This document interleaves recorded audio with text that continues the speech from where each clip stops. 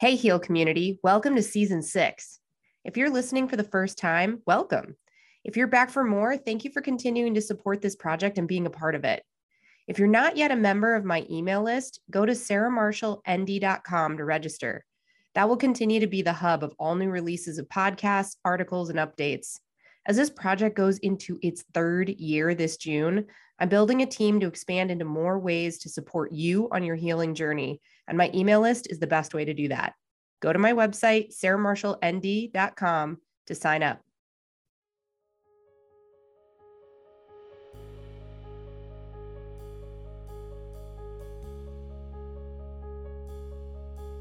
Welcome to Heal.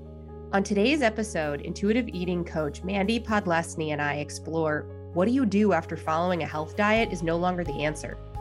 Join us as we share our very parallel journeys from disordered eating to years of strict paleo and keto diets to live in the world of healthy intuitive eating. I'm your host, Dr. Sarah Marshall.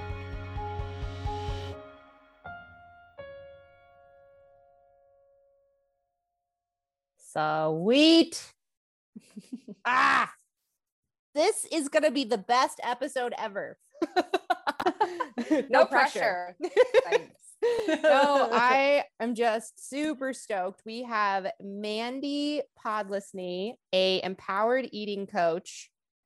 And oh my gosh, your story. I mean, one, I think it's because it resonates so much with my journey as well of figuring out a chronic disease. What do I even have? Then dealing with shit. Conventional medicine doesn't necessarily have the answers or any that I'm looking for. And then you go on this like deep research process.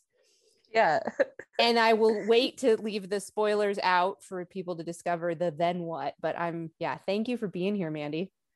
Thank you for having me, Doc. I appreciate it. This is so exciting. Yeah. I wish that Google paid you for how much time you spent on their platform.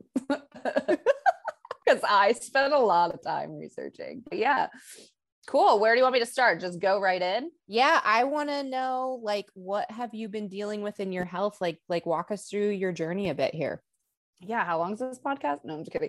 I'll do a long story, very short. Yeah. So when I was 19, I'm 36 now. Y'all do the math. I bent down to pick up a shoe, and what was supposed to be just a meniscal tear in my knee, I turned into a whole 12 plus year journey of trying to figure out how the hell all of this inflammation got in my body. So I got the meniscal tear fixed and then bounced between doctors because it didn't heal. And then I did an exploratory surgery. After that exploratory surgery, the second one, my whole entire body swelled up. So I was 19, trying to live my life, dating, going to college, drinking underage. I don't know, just quote unquote, like normal things, but I was not normal. I was literally referring to myself as like the grandma. I was in a sorority, like just trying to like walk around with my bum knees and my body just being inflamed. And that was my life for, like I said, 12 plus years. Like I literally went to every probably prominent hospital and doctor in the East Coast. And then finally I just got the case of the FITs and started just taking Advil to manage because no treatment or doctor or pill or anything was working to a level of degree where I felt like it was going to have some resolution. So I was living with chronic inflammation and chronic pain for a decade. And I started doing the Google research on how to do a diet and like what would be substantially better for me and like coffee enemas. And like I'd have done, like, if you name it, I've probably done it or drank it or swallowed it or whatever.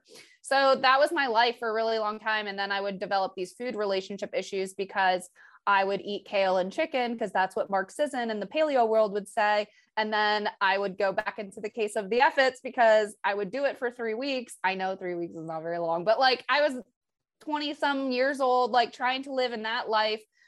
Also in San Diego at that time, I moved to San Diego, and then it was just like a disaster cycle over and over, like on again, off again, on again, off again. And I was just like, oh Lord. And finally I saw my dad and he looked at me. I was getting off of the baggage claim and he was like, you look like shit. And I was like, I just I started to sob in the middle of the Philadelphia airport because he was right. So that was like the pattern interrupt, so to speak, or like the shift that I needed to like get myself on track. I don't even like to say that. It's like more just like, okay, I need to make my health a priority. So I cosmically somehow met a doctor that diagnosed me. My diagnosis is ankylosing spondylitis, inflammation everywhere essentially, but it's more men in the back. My back's fine. My knees are messed up. And I started to really pay attention to 5 things: my nutrition, my movement, my self-care, my sleep, and my hydration. And that's what I did for myself. Now I do it for my clients, but I started to do that and started to see results. Yes, I've used traditional medicines and things like that to like get myself okay and like start treating the inflammation. But my joint damage was so bad that I had to have my knees replaced. My left knee replacement failed, so I had to have that revised. I had an elbow reconstruction, an ankle reconstruction, and a Achilles lengthening. I don't know if I told you that. No. When we talked, you actually hadn't even said ankylosing spondylosis. I didn't know what the thing was in that context, but this makes a lot of sense. Yeah. And no, that presentation wouldn't have sparked most people to even think, that that's what's really going on. It'd be like, and I've had other clients who have had sort of similar things. Like I actually have one person right now that I'm working with where it's just been this cascade of joint problems and chronic inflammation, and anybody she's ever seen, and I don't know, like 8 surgeries or something like that. And they're like, well, you're the mother of 3 kids. Of course you're tired. Oh my God. Like, yeah. And wait, I've had doctors. Hold on. Oh my God. Like, yeah. And I've had doctors tell me like tequila and cupcakes does nothing for like inflammation. Like your diet has no bearing. I was like, you're an idiot, you're fired. But it took a long time. So I had all of these surgeries. And in the midst of that surgery, I actually drank a packet of Pure Therapeutic ketones, which introduced me to ketones, ketosis, and all of that. It literally turned my brain on. And yes, I was chronically fatigued because of everything going on, and then surgery recovery, and then living in New York and seasonal depression, et cetera. So I had a very dramatic response, but I don't think that you just live on a supplement without changing diet. Cause my nacho delivery service, girls, ladies, in living in New York City, it was like every other day, my Grubhub. Yeah, it was a lot. Yeah. So so I stumbled upon ketosis, but I didn't really even know why I bought them. I was just like, let me try these. And then I had such a dramatic response to my inflammation. I was actually able to like walk one foot in front of the other. Yes, with knee replacements, but I was not grandma styling down the stairs. And then, I started really just educating myself on ketones, ketosis, clean eating diets, and really healing my relationship with food. And that's where I'm at now 4.5 years later. Yeah. Oh my gosh. All right. Well, thank you for setting the stage of like, I mean, I can only imagine that those 12 years we just did in 2.5 minutes. I didn't mean to take up half the podcast, but I mean, that is my story. And I don't really lead with like the knee replacement surgeries and stuff like that, because it's not really like that relatable, but it like, I'm surprised I didn't say anything to you. No, totally. And one of the things you and I had talked about when we were crafting this episode is, what I get present to when you just share that is a conversation I like to create with clients is about therapeutic diets versus living your life. Oh yeah. And there's a time and a place, and there are diets that are they are medicine, and they will shift biochemistry, and they'll force pathways, and they'll move us through spaces. And like with some of my clients, I talk a lot about, first we got to do clean out and restoration. And then there's like restoration / rebuilding. And then there's going to be this other phase you get to, but that's not, like you and I were saying, like breaking down the paradigm around diets and food is like people get very dogmatic about, oh my God. Yeah. Ketosis, paleo, vegan, fill in the blank with all of the other, and then I had one client who, holy moly, she actually fully committed to are you familiar with the specific carbohydrate diet? It's I've like heard of GAPS, it. it's like FODMAP. Yeah, it's in that world. Yeah. And for listeners, I just threw out a couple acronyms.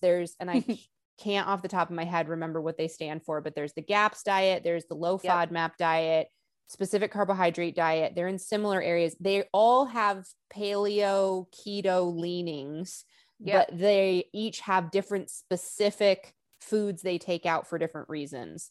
And she actually fully committed to the specific carbohydrate diet and did it for, I think, like 22 months. And with that kind of a diet, you will never eat out at a restaurant. You have to make all your own sauces and dressings from scratch. And in order to like truly stick to it. And it worked. Like her digestion changed dramatically. And she noticed, and there was weight loss that she hadn't been able to accomplish before. There was a huge improvement in symptoms. And then we reached this point of like, now what? And I think it's Chris Kresser who talks about this. Could be Dr. Axe, because I sometimes confuse those guys for things, but they both have really great nutrition-based blogs that you can get a lot of good information from. But I think it was Chris Kresser. Spend some time on them. Yeah.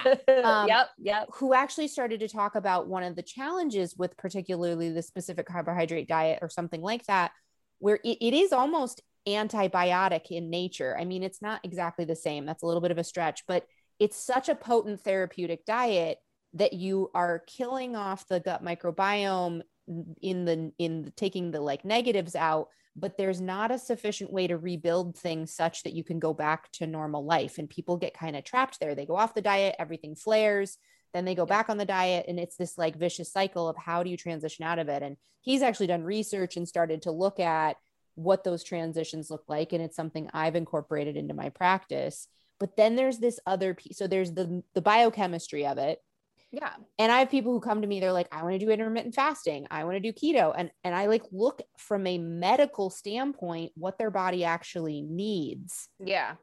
And where they're at, because like, if there's a lot of deficiency states, I'm more interested in pouring nutrition in than giving you this very tight list of things you can't eat. And I think we might've talked about this. There's an amazing author, Janine Roth, wrote a book called Women, Food, and God.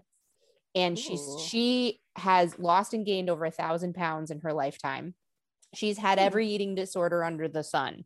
She's been bulimic. She's been anorexic. She's been a binge eater. She's been overweight. She's been underweight. Like this woman's curse and gift has been her relationship to food. And then her out was mindfulness.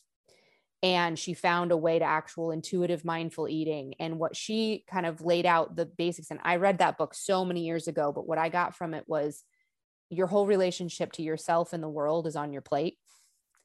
How you eat and the way you treat yourself, the way that you don't treat yourself, you know. And she put people into what she'd experienced in her clientele, because she ended up then working as a nutritionist and helping people through this process, is there's restrictors and permitters. And what's really interesting is restrictors tend to be more on that side of anorexia or bulimia at the diagnosis level, but then there's disordered eating, like those of us that just don't have which is most of us, don't have a crazy powerful relationship to food, which is what I love about you're like, I'm an empowered eating coach, not a diet coach, right? Yeah. Reformed keto. Yeah. I mean, I'll still teach keto. There's like that's a thing. And then that's what I like led with. Like you lead with these diets and then But in the restrictors and permitters, one of the things I noticed, so restrictors are that, permitters, that's me. We are like, give me a rule book, I will find the loopholes. I am like all about pleasure seeking, and I've never been super great. I've done the whole 30 for 30 days once. I've done the whole 30 for somewhere between 12 and 21 days. I don't know, 4 times. And the other thing that would always get me is I would do these diets rigorously and everyone would be like, it changed my life. And I'd be like, not that much moved, because I just needed to get into a bigger context. And but what I notice is some of my clients who really are innately restrictors, they feel more comfortable with the control. They're like, I have to do the FODMAP diet. I'm going to follow it to a T, you know, every single thing. And I'm like, that gives me information of the work we have to do down the line to help untie and pull apart the emotional relationship to food and control and all the pieces. So tell me about that for you. Like, here you are, you have this amazing experience where the ketosis state starts to really make a difference in your inflammation, great. You can do some core healing there. Then what happened? Yeah, I just like think I went on this path of like diligent heal. Like I just made it a priority. Like I was sick and tired of telling the same bullshit story of like, well, my inflammation this and my diagnosis that. Like I identified as a sick person. And I was so tired of identifying as a sick person. I was even like trying to like grow an Instagram of like chronic illness people to like make connections. And that was my entrepreneurial spirit. But I had to eat, like, even me, I don't even know if I have that Instagram account, but I have abandoned that account because it was like people were happy identifying as being sick. And I was like, F that. Like, no, like if I died tomorrow, I would be happy with my life because I still lived amazingly. You know what I mean? And it was just like, do I want to be a victim or do I want to be a victor? And like, that's kind of like where I went. And I just started self-developing and spirituality and learning like sociological behavior, like physiological responses to food, but also the mental psychology behind it. But not only just food, just human behavior and like rewriting stories. Like I just went on this wild self-development journey, but also paired it with, like I said, the 5 pillars, like paying attention every day to my nutrition. And then I started like going Facebook Live and like just trying to help. And then, you know, I still like I'm an affiliate for ketones, but like I was leading with that. But then I was creating these meal plan programs for people and no one would freaking do them. And I'm like thinking that I'm a shitty coach because people would just fail. Yeah. And then I started like, okay, but what do I know about rewriting stories? What do I know about self-development? Like, what do I know about the psychology behind eating? And then I'm like, holy shit, it's because no one's managing their stress and their emotions and their feelings like at all. And then we create these whole, like, I'm actually answering emails right now of like, hey, what's your biggest struggle right now? People are going into dissertations as to why they can't. Let's figure out how we can. Yeah. And it has nothing to do with food, really. I mean, it does, but it doesn't. No, it actually, I mean, and I had Dr. Tanda Cook, she's been on the podcast and she's my original business partner. She and I started our clinics together. We wrote our cookbook, Food That Grows, together, which is gluten-free, dairy-free, which is hilarious because I had always said as a joke when I was a vegetarian, if I'm ever going to write a cookbook, it's 1,001 ways to eat bread and cheese. Because I was like uber like carb addicted and 25 years old. I'd been vegetarian my whole life and had blood sugar issues I didn't know about and all kinds of stuff. And so then here I actually literally wrote a book with no bread or cheese in the book. But Tanda was, you know, we were best friends. We went through medical school together. We started our practices together. And she would just look at me and she's like, Sarah, I got all that, but it's just not about the food. You know, I get all like, yeah, but I can't, you know, because I went from vegetarianism to strict paleo pretty much overnight. Oh, wow. And it was very therapeutic for me. Like I had a deep deficit that my body needed me to pull out of at 25 years old, dealing with, you know, I'd had asthma as a kid. I had chronic immune problems to like, you know, lots of people get colds and flus. Yeah. I'd get them for 3 weeks straight and they'd end up with 2 weeks of an asthma attack. And some people had exercise induced asthma, take an inhaler, 2 hours later, they're better. I would have asthma after my immune system had a cold. So 5 days into having a cold, then my body starts having immune reactions to the excess inflammation from the cold. And then I wouldn't be able to breathe for 2 weeks. And like, there was this whole immune system thing. I got mononucleosis. I was in the hospital for 4 months, not in the hospital. I was in bed for 4 months. I got hospitalized at the beginning of it. That led to chronic strep throat, which then I got antibiotic resistant strep throat. So then I had to have my tonsils and adenoids taken out. So like, you know, parallel different body parts. And here I am at 25 years old in naturopathic school. And a dear friend of mine looks at me and goes, you're addicted to sugar and you need to eat meat. And I was so offended. Like my dad said, I look like shit. Yeah. Like, but there was something in my gut that was like, I think he's right. And within you're not wrong, Dad. Yeah. You're not wrong, friend in school. Oh totally. My God. And within a month, I had actually had to grieve no longer being a vegetarian. Because what I had really started, speaking of emotions, my family, my version of the story, and, you know, of course, through the eyes of a child, was, you know, I had these amazing liberal hippie parents that were happy to throw out tradition and do whatever. And so my experience was like, there was nothing that tied us together. We didn't have a religion. We didn't have this like family tradition. We didn't have this way that was our thing, except I had been a vegetarian my whole life. And it was this like pillar of interesting fact about me. And it told you things about my politics. It told you things about my view on life. Like it was definitely an identity.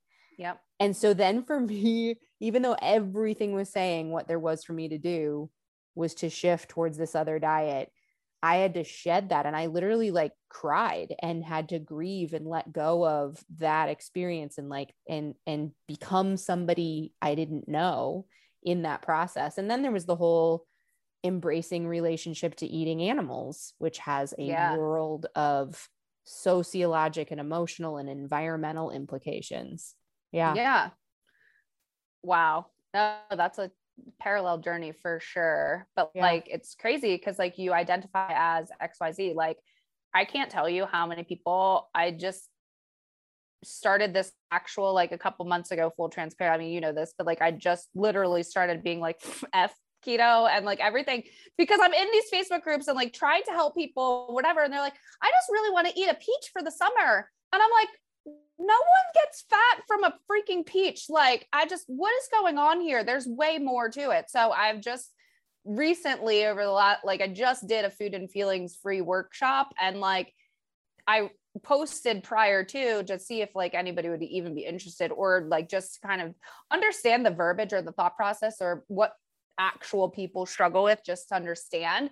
And I posted just randomly one day, was like, do you identify as an emotional eater? And like I had hundreds of comments. Yeah. And I was like, okay, I know I need to do this now. Like I've hit like, and struck something here. Yeah. Yes.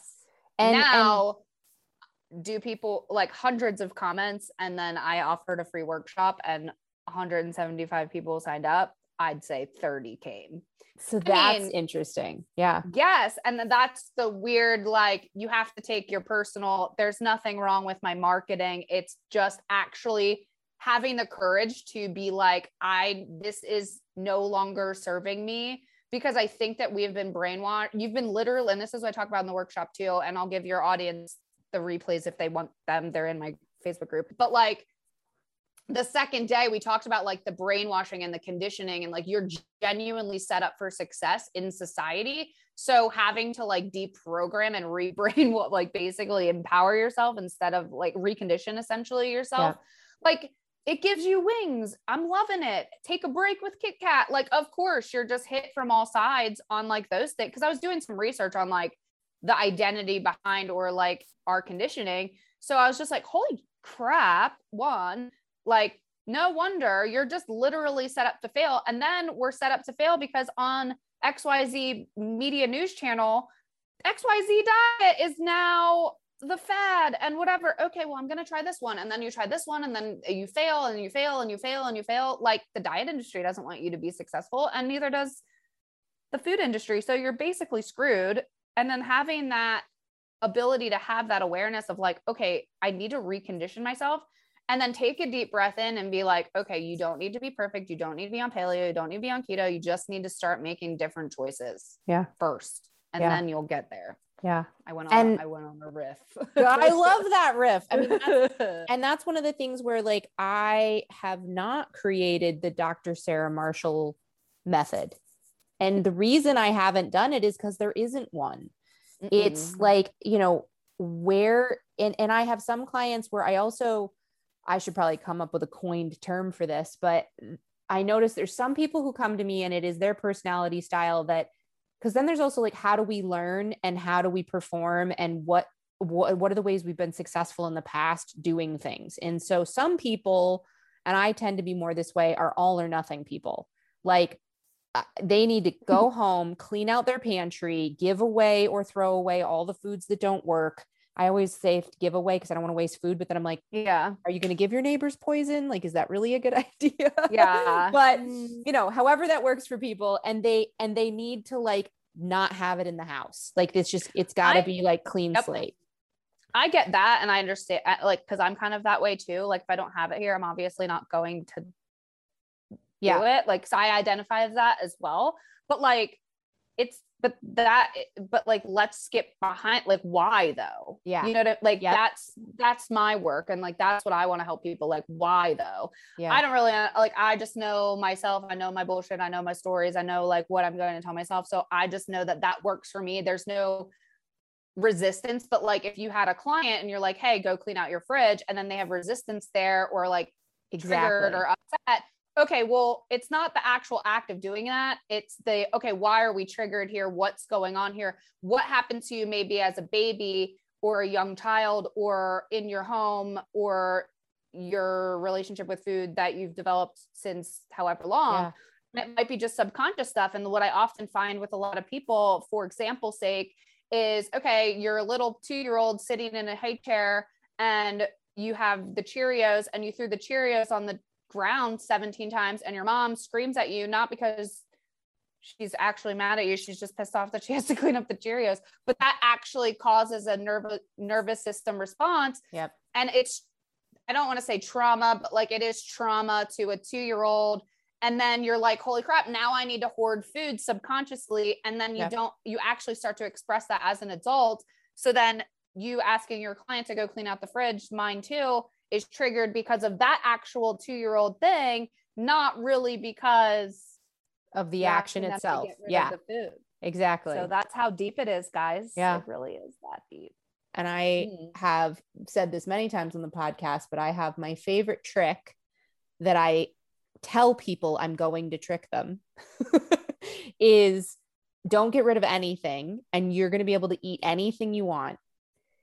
And you have to eat 6 ounces of animal protein at every meal, 6 cups of vegetables a day, and drink a gallon of water, and then go nuts.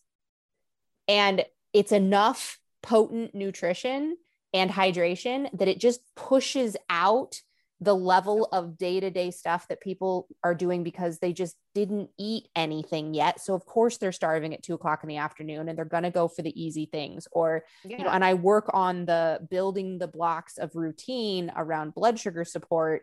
And then later on, maybe even months down the road, so many things have fallen away that it starts to get to a place where we can make some other changes in actually like what foods should or shouldn't be, you know, in their biochemical self in order to make those differences. And there's some people I even ask them and I'll say like, hey, I have a sense that you might be a person where it's easier for us to just take on breakfast. We're just going to work on, and I'm a big fan of starting at the beginning of the day. And I'm not opposed to intermittent fasting, but I do find the majority of the time it's a FTDFF trend. And mostly what people do is they use it as an excuse to drink coffee all morning and not put any food into their body and crash their blood sugar by 2:00 in the afternoon. And it doesn't set them up at all. And that's not ketosis. No, it's as not you know, ketosis at all. One, two, I think. Yeah. And it's funny that you're bringing this up because everybody types these in like, I'm in so many Facebook groups. It's insane. But so many people are like, I'm going to try 16-8. I'm like, I'm a coach. I don't even know what the hell, like, I know what it means, but it's just like, who cares? Like, just eat when you're hungry. Stop when you're full. Like, I do, me personally, like, I just am genuinely not hungry, and I do drink ketones and fast, but I don't do it intentionally. I just eat when I'm hungry. But like, my schedule every day varies depending on my actual workout, like protein priority. Like, that's like number one for me. Yep. And then like, I'm just not restrictive right now. Am I willing to, when I explore my food and my whole challenges, Sarah, we've talked about this, you know, but like, you know, when I'm ready to go down that road, but I'm not going to give myself a complex or again, try to stab in the dark, like these food map diets or whatever, you like this, whatever you do these research. I commend everybody for doing the research and being like, okay,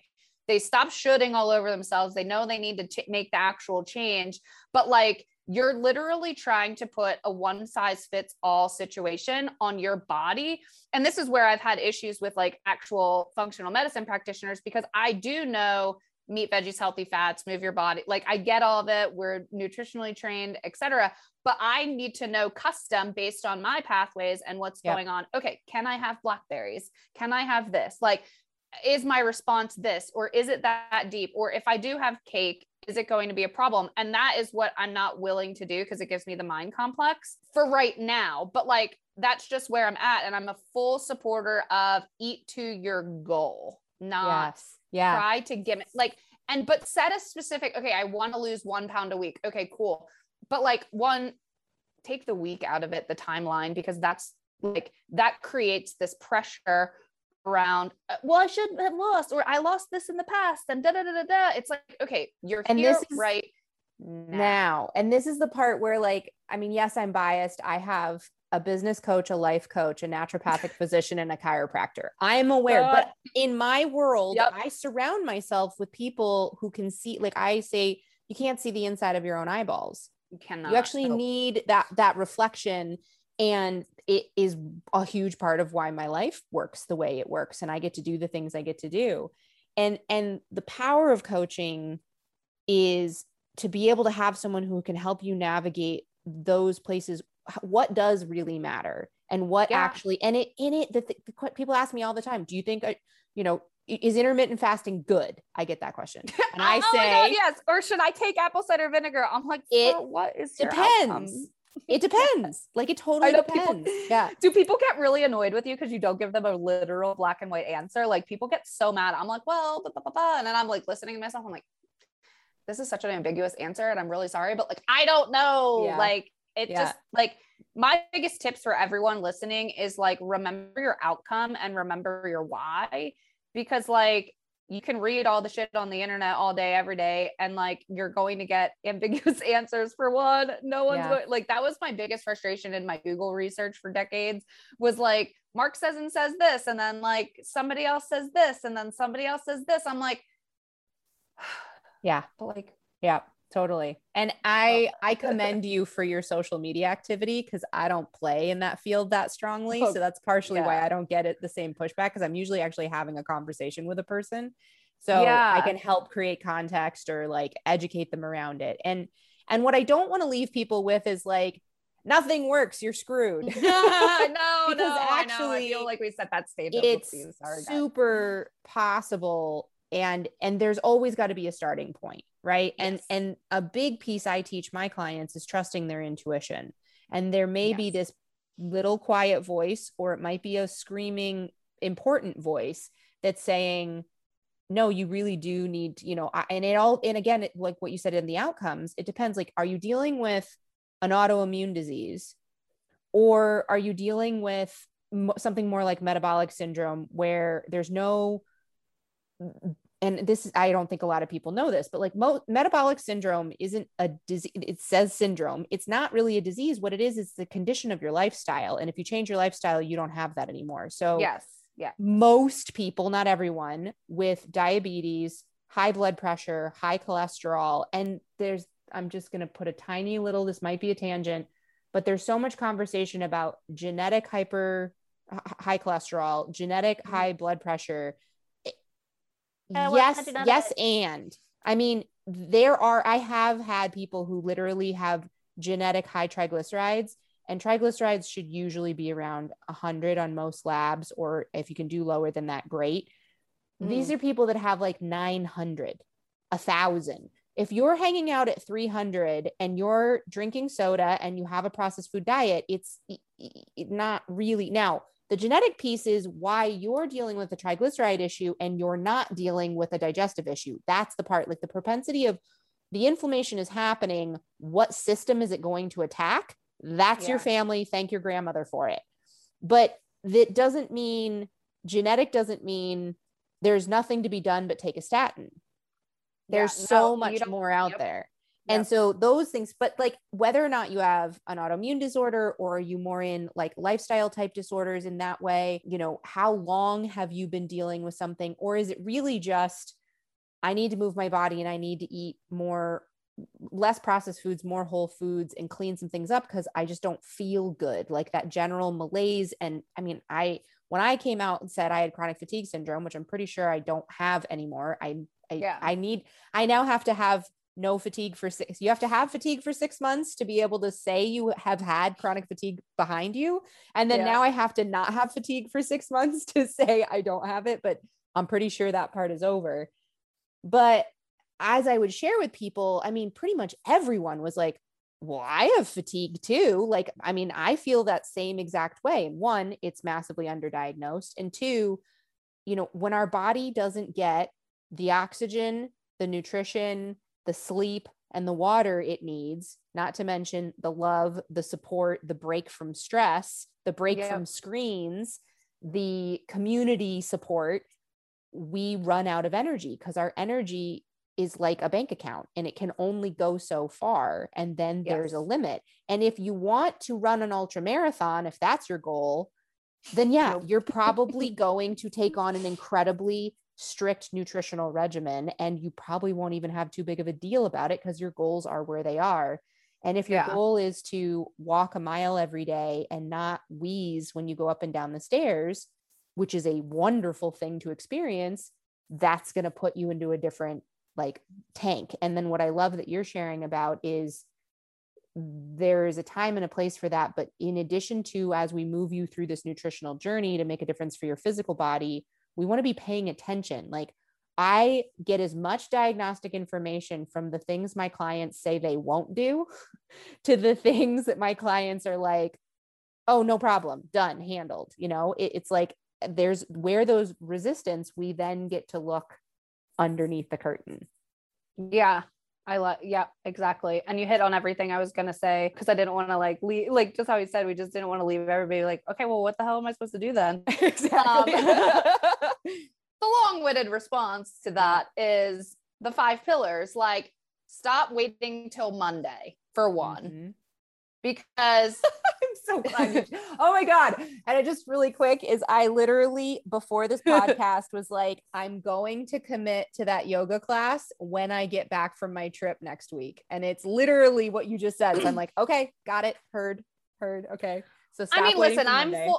I'm fully supportive of, because like for me, I was just recovering from like the COVIDs and like all of that. And I wanted to get back on my, you know, routine of like from traveling and like recovering and all of that. And I was like, okay, I'm genuinely going to the gym on Monday. So like, I get that. But like, I also went for walks. Like, it's not like I completely abandoned. I did what I could with the energy that I had. So I understand that caveat of like, okay, the fresh start, prepping myself Sunday into Monday. Like, I get that, like fully, because I do it too.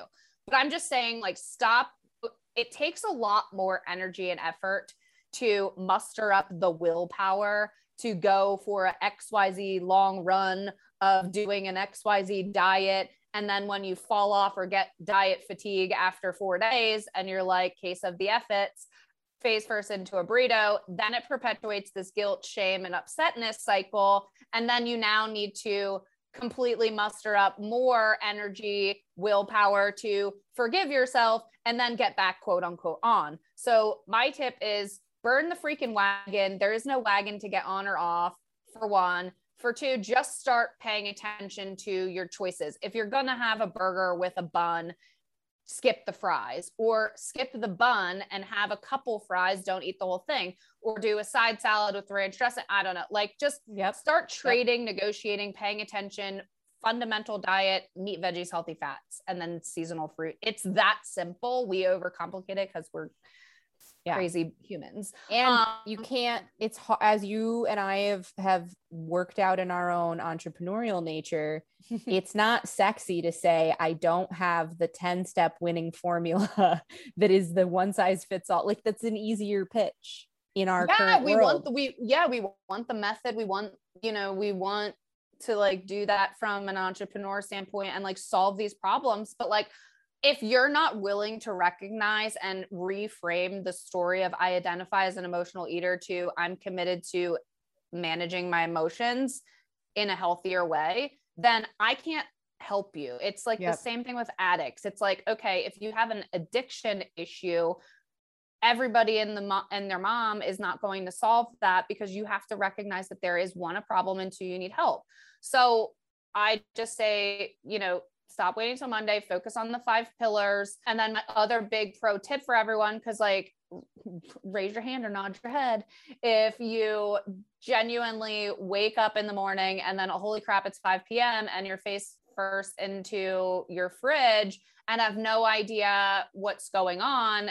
and it's all mindless. So to prevent that mindless autopilot behavior, to start then making better choices is to manage your mindfulness throughout the day. Pro tip, set alarms. When I do this diligently, I feel significantly better. My clients feel significantly better. Am I 100% on it? No.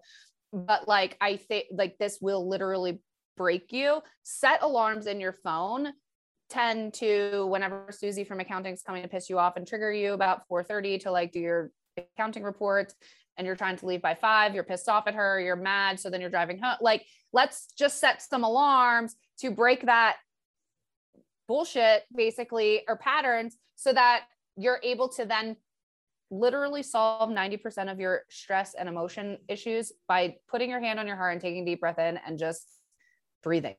Like, set the alarm, get out of your typing on the computer and all of those things, and really just breathe for a second and remind yourself that you have personal power.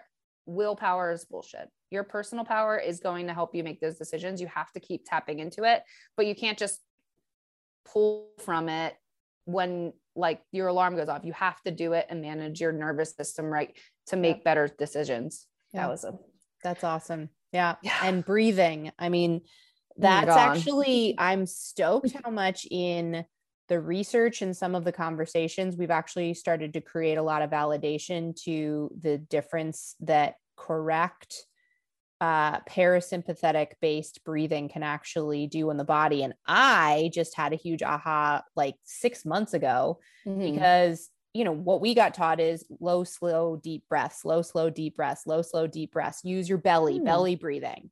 That's what we often get told. Well, I'm still testing this out, but what I've been learning is actually that's not our natural native way of breathing. And if you actually do it, like it takes effort to breathe that way.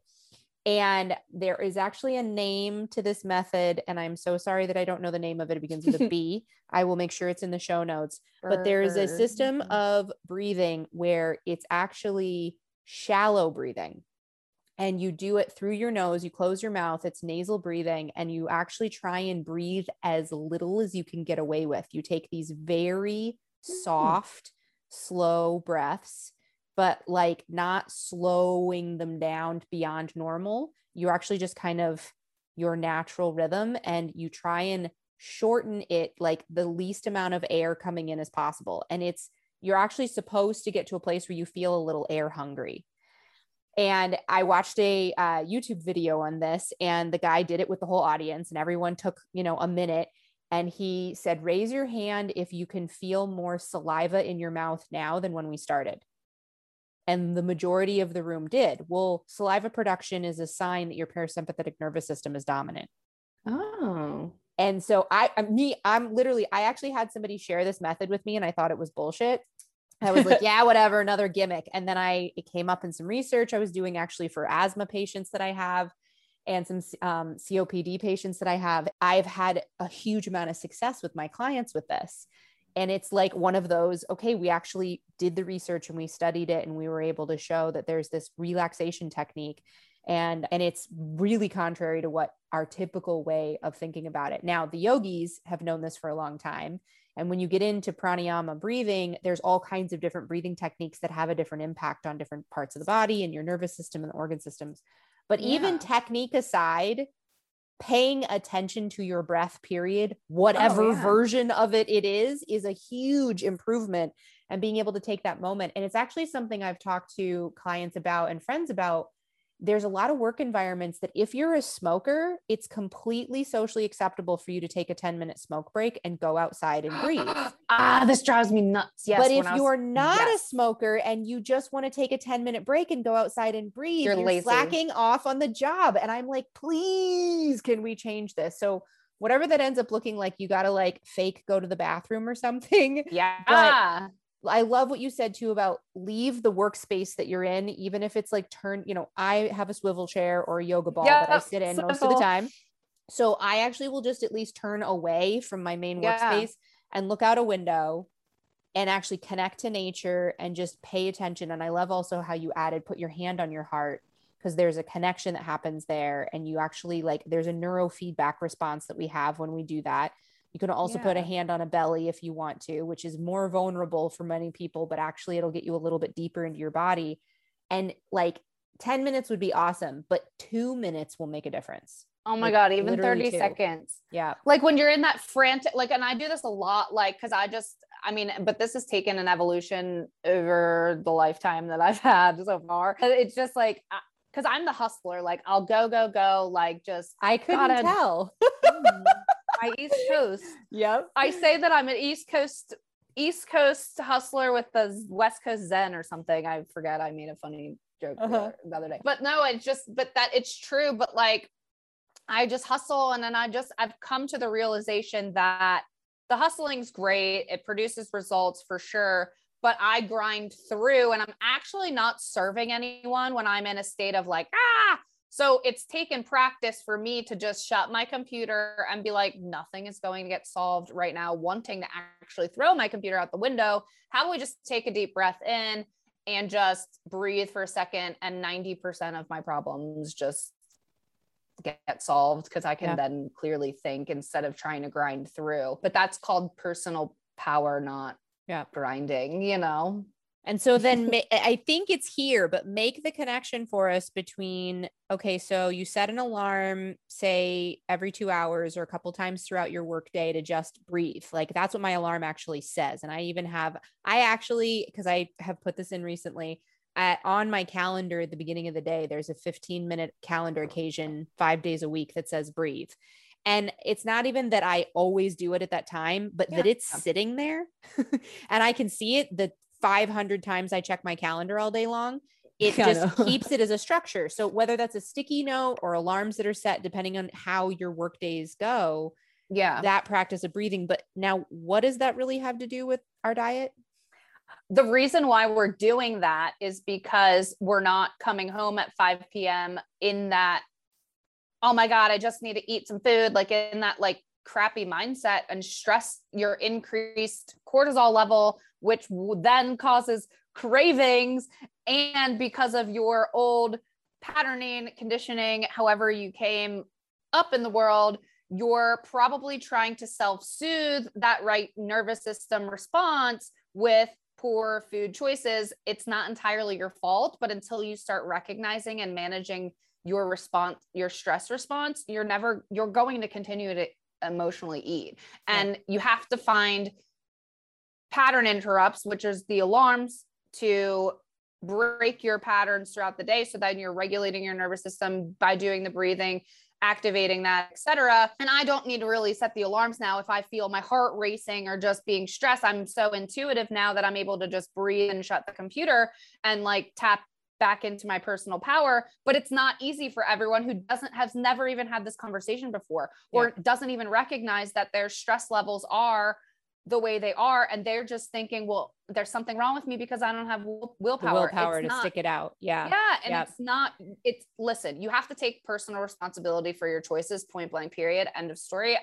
If you feel aligned to reach out to me and want to talk about that, I am going to be direct with you. I'm going to pattern interrupt you. I'm probably going to trigger you. I am not for everyone. I have a t-shirt that says it. I'm just who I am. And like, listen, but find someone, how you said, like, that can help you see the inside of your eyeballs, because it's like, if you don't start recognizing your patterns, you're shoulding all over yourself. I should make changes. I should do this. I wish I had willpower. I feel fluffy. I feel gross. You're repeating that story until you start to have the courage to be like, okay, I want to take the pen now and rewrite it. Yeah. You're going to stay in that same story. And then, just like managing that stress and that emotion. And then, so that is my pro tip for the alarms, but also because you've been conditioned since we've been young. Oh, the baby's crying, give her Cheerios. Or, hey, you broke up with your boyfriend, here's some Ben and Jerry's. Like, we soothe with food. So again, it's not really entirely your fault, but you have to become aware. So instead of coming home being like, I have the case of the F-its, I just want to eat Ben and Jerry's because Susie from accounting pissed me off all day. poor Susie from accounting. She's a fictitious character. If you ever come onto the Facebooks and watch my trainings, I literally pick on Susie from accounting. She's not really real. Just to clarify, I'm not super bitchy actually, but like, that's, you know, we're just pissed off at work or whatever. We come home and we're just like, oh, I had the worst day. I'm going to pour myself a glass of wine and just mindlessly do blah, blah, blah. Okay. Recognize that you have that response. What would make you happier that's not a substance or an escape? A dance party, a breathing, a love on your dogs, love on your partner, going in the bathroom and screaming for 10 minutes. Like, I don't know, but it's a lot easier to just feel the freaking feelings than it is to continue to carry it with you and then self-soothe with self-sabotage. Yep. And I love that you went into that space, because that's another thing that I do a lot of work with for myself and with my clients is like, okay, what are we actually getting from this behavior? What's the benefit? Like, we have a tendency to just, everything's negative. I know it's terrible. I should have more willpower. It's not good for me, but I do it anyways. Like, we just stay in that loop. Yep. Okay, well, actually, let's flip that around. Like, and the particular one that gets a lot of people is I actually ask them, like, what do you love about smoking? And they're like, they can tell you actually, you know, but we're not allowed to have that conversation. We're not like supposed to say all the good things. And like, one of the things I identified with clients a long time ago was I get to go outside and step away from my work space and sit on a stoop and take 10 minutes to breathe, or go on, you know, my phone just to diss out for a minute or whatever, that if I'm not smoking, I don't have. And so we actually like look at like, how can we build that same practice in without just ripping the Band-Aid off? I'm a huge fan of like building from the inside out and having those habits fall away versus ripping Band-Aids off. Cause that's another way of actually not being kind to ourselves, is that self-punishment through, I'm going to do this. And I'm debating if I was going to call out a particular program. There's a program that has come out recently that is very strict, and it's empowering if that's a match for what you're creating in your life. But I have watched people do this program, and it's pretty long. It's like over 60 days, and it's 100% integrity, or you start over at the beginning. And I think I know I think I know what you're anyways, saying. and I don't want to like, cause it has a lot of good value. Like, I can get it. My point is that what I've seen is I've had a couple people actually realize after completing it successfully that they did it out of punishing themselves. That it really was like, screw you, you fucked up, you haven't done this well, you did it. And so I'm trying to, you know, and we actually have recreated it inside of a space of like, what would it look like to spend 70 days of your life loving on yourself? What would it look like to actually spend 70 days of your life in the context of healing and restoration? And what would you do? And this is a total pro tip, is when you're in a space for it, when you have a Sunday morning with a cup of tea or coffee and you're actually in a reflective mood, write a list of at least 30 things you love to do that are accessible on a daily basis. Also, you can write the list next to it that are like bigger ticket items, like going to a concert, or, you know, taking the ferry somewhere, or hanging out at a park, or whatever that is. But when I'm in crisis, or when I'm in the downward spiral, it doesn't dawn on me that what would really be great in this moment is to go do this healing action. That comes with practice. That comes over 1,000,000%. Time. So I love having these lists for people. So it's like on their refrigerator, like color in a coloring book, go walk outside barefoot in the grass and get connected to the earth, like gardening, water your plants, pet the dog, play with the kids, you know, and whatever those things are, and actually get sourceful about what are the things that you love in life. And for many of my clients, we end up finding that there's a missing place for their creative expression. They're artists or painters or writers that never, quote, have time to do it. Understand that completely. Or they are dancers and they do like to have the dance party in the kitchen. That's not my thing, but you know, I've built a new practice of a lot more ritual in my life and a lot more meditation. And I kind of laugh because I have prided myself being pretty minimalistic. And I recently have gotten really interested in shamanic medicine. And what's really wild is like in my past around energy healing, it was just visualizations and a lot of like in my head meditations. Well, in shamanism, they have tools. there's like all these objects. And so on Yeah. my working desk, it looks ridiculous because on my desk, I have like all my essential oils and all my potions and my rose water spray and my rattle and but yet that actually is a set of structures that are there to remind me. And I have never even been able to bring rigor to meditation. Like people are like, I'm going to meditate every day for 10 minutes. Yeah. Oh my God. I fail at all of those. Do you want to know what I did this morning? I was meditating, trying to do a feminine, like tap into your femininity, just because obviously I'm more masculine, but like mid meditation, I was like, I'm going to the gym. And I like, totally.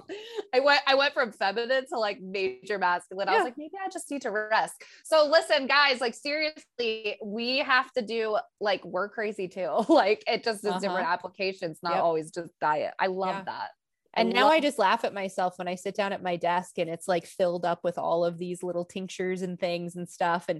But it's become this amazing structure. And I've been incredibly reliable for taking 10 to 30 minutes almost every single day because I just want to do it. I don't have to commit to it. I don't have to give my word to it. It like organically showed up out of a self-expression. Now I had to do work to even get to the place to give myself permission for that. And so that's the place where coaching, therapy, EMDR, like there are different access points that I find the people that I have met that have actually lost 100 pounds and kept it off, that have like truly shifted. I always love asking them, like, what was it that actually made the difference? You'll always hear a story of healing past trauma, falling in love with themselves, gratitude, giving. And there is actually a blueprint for how this works. It's just not the diet. The diet is you can't see my hands on a podcast, but the diet is at like a higher superficial level. It's fine. It has its importance. And then you get into those deeper layers. And if you can have yourself set up where you're working on your nutrition with a person or a program or a situation who will also talk about and help you address those other things, like, then they should call you. Yeah, no, I love that. And I love what you said. Like, I was just thinking of a good analogy. It's like, okay, we have these tools in our toolbox, right? Like you're into the essential oils, shamaning, whatever. Like I'm not anywhere near that, but like I do have a freaking smudge stick over here and like I burn sage and I have candles and like, these are tools, right? But like, and then we also have our diets and our hydration and all of that, also tools to be a good human. And like, you have to figure out what tools work best for you specifically. But like you focusing on diet alone is like trying to put a screwdriver where you need a hammer, you know what I mean? Like you're using the wrong modality tool to fix a problem. Exactly. Yes, we have a body composition issue. You think you need diet, but you have a body composition issue because you don't manage your stress maybe, or there's a lot of relationship issues. Lots. Or whatever. But like, yes, of course it sounds fundamental, move more, eat less, but it's not that. It's simple. It's just not easy, you know, and you have to find the right tool, but stop focusing on just the diet because the diet's not going to fuck the meal plans. Like the meal plan's not going to like, do you know how many people message me on a daily basis? I need a meal plan. No, you don't. You need to understand there's a million of them on Pinterest. Why aren't you using them?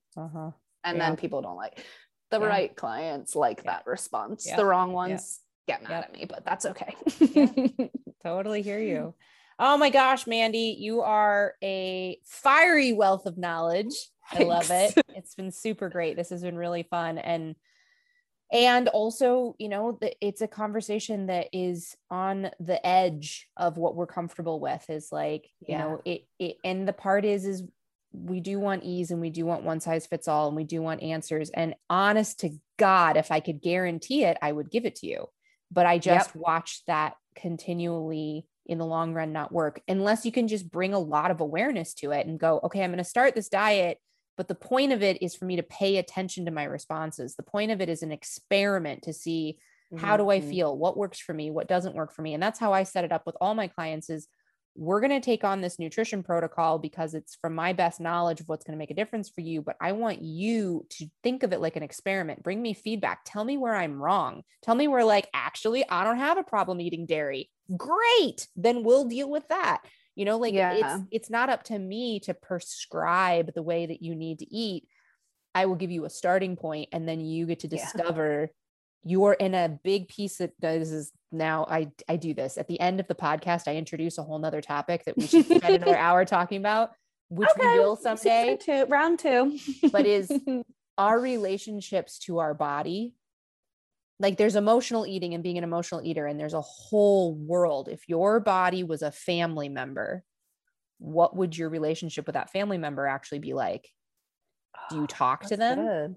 Do you even like them? Do you ever do anything nice for them? Is it all, you know, do you verbally abuse them? Do you put them down all the time? Do you let them ever have a say? That's been something I've been working on at the level of intuitive eating, is my body getting to have a say.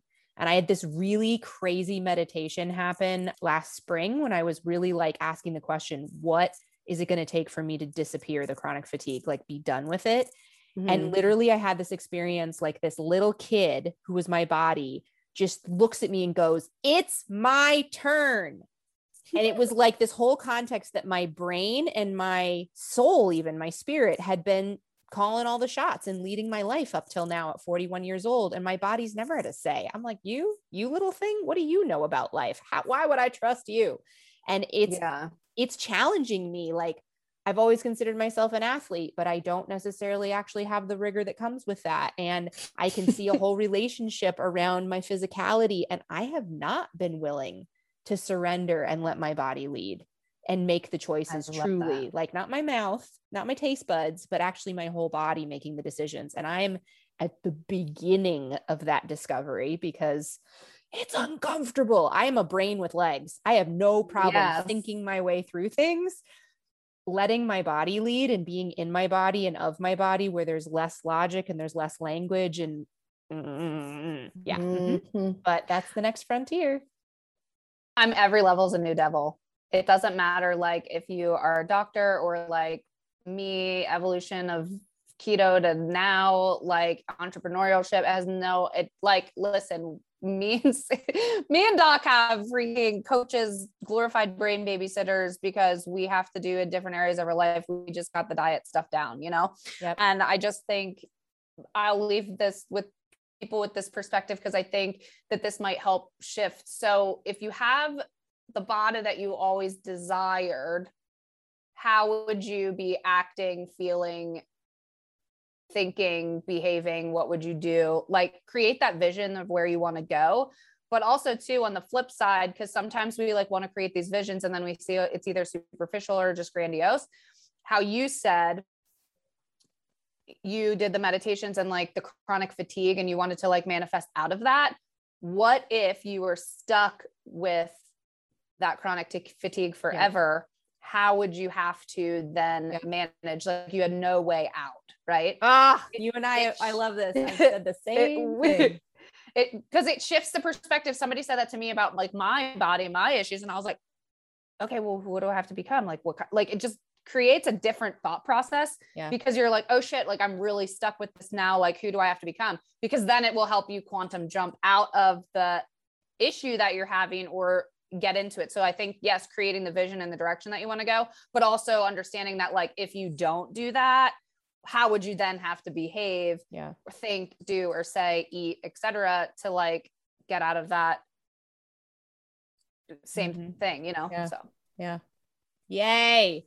All right, we're gonna have to put a pin in this somewhere, because you and I could do this for a long time, but it's so freaking great to have you here. And thank you for sharing with this audience your knowledge and your spirit. And we will have all the ways to contact you in the show notes and what you're creating. And there might even be promo codes. We'll figure all that stuff out.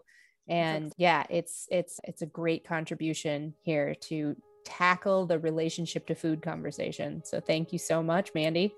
Thank you for having me. I appreciate you so much too.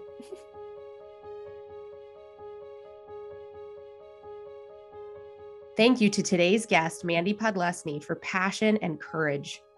For all the resources from today's show, visit sarahmarshallnd.com/podcast.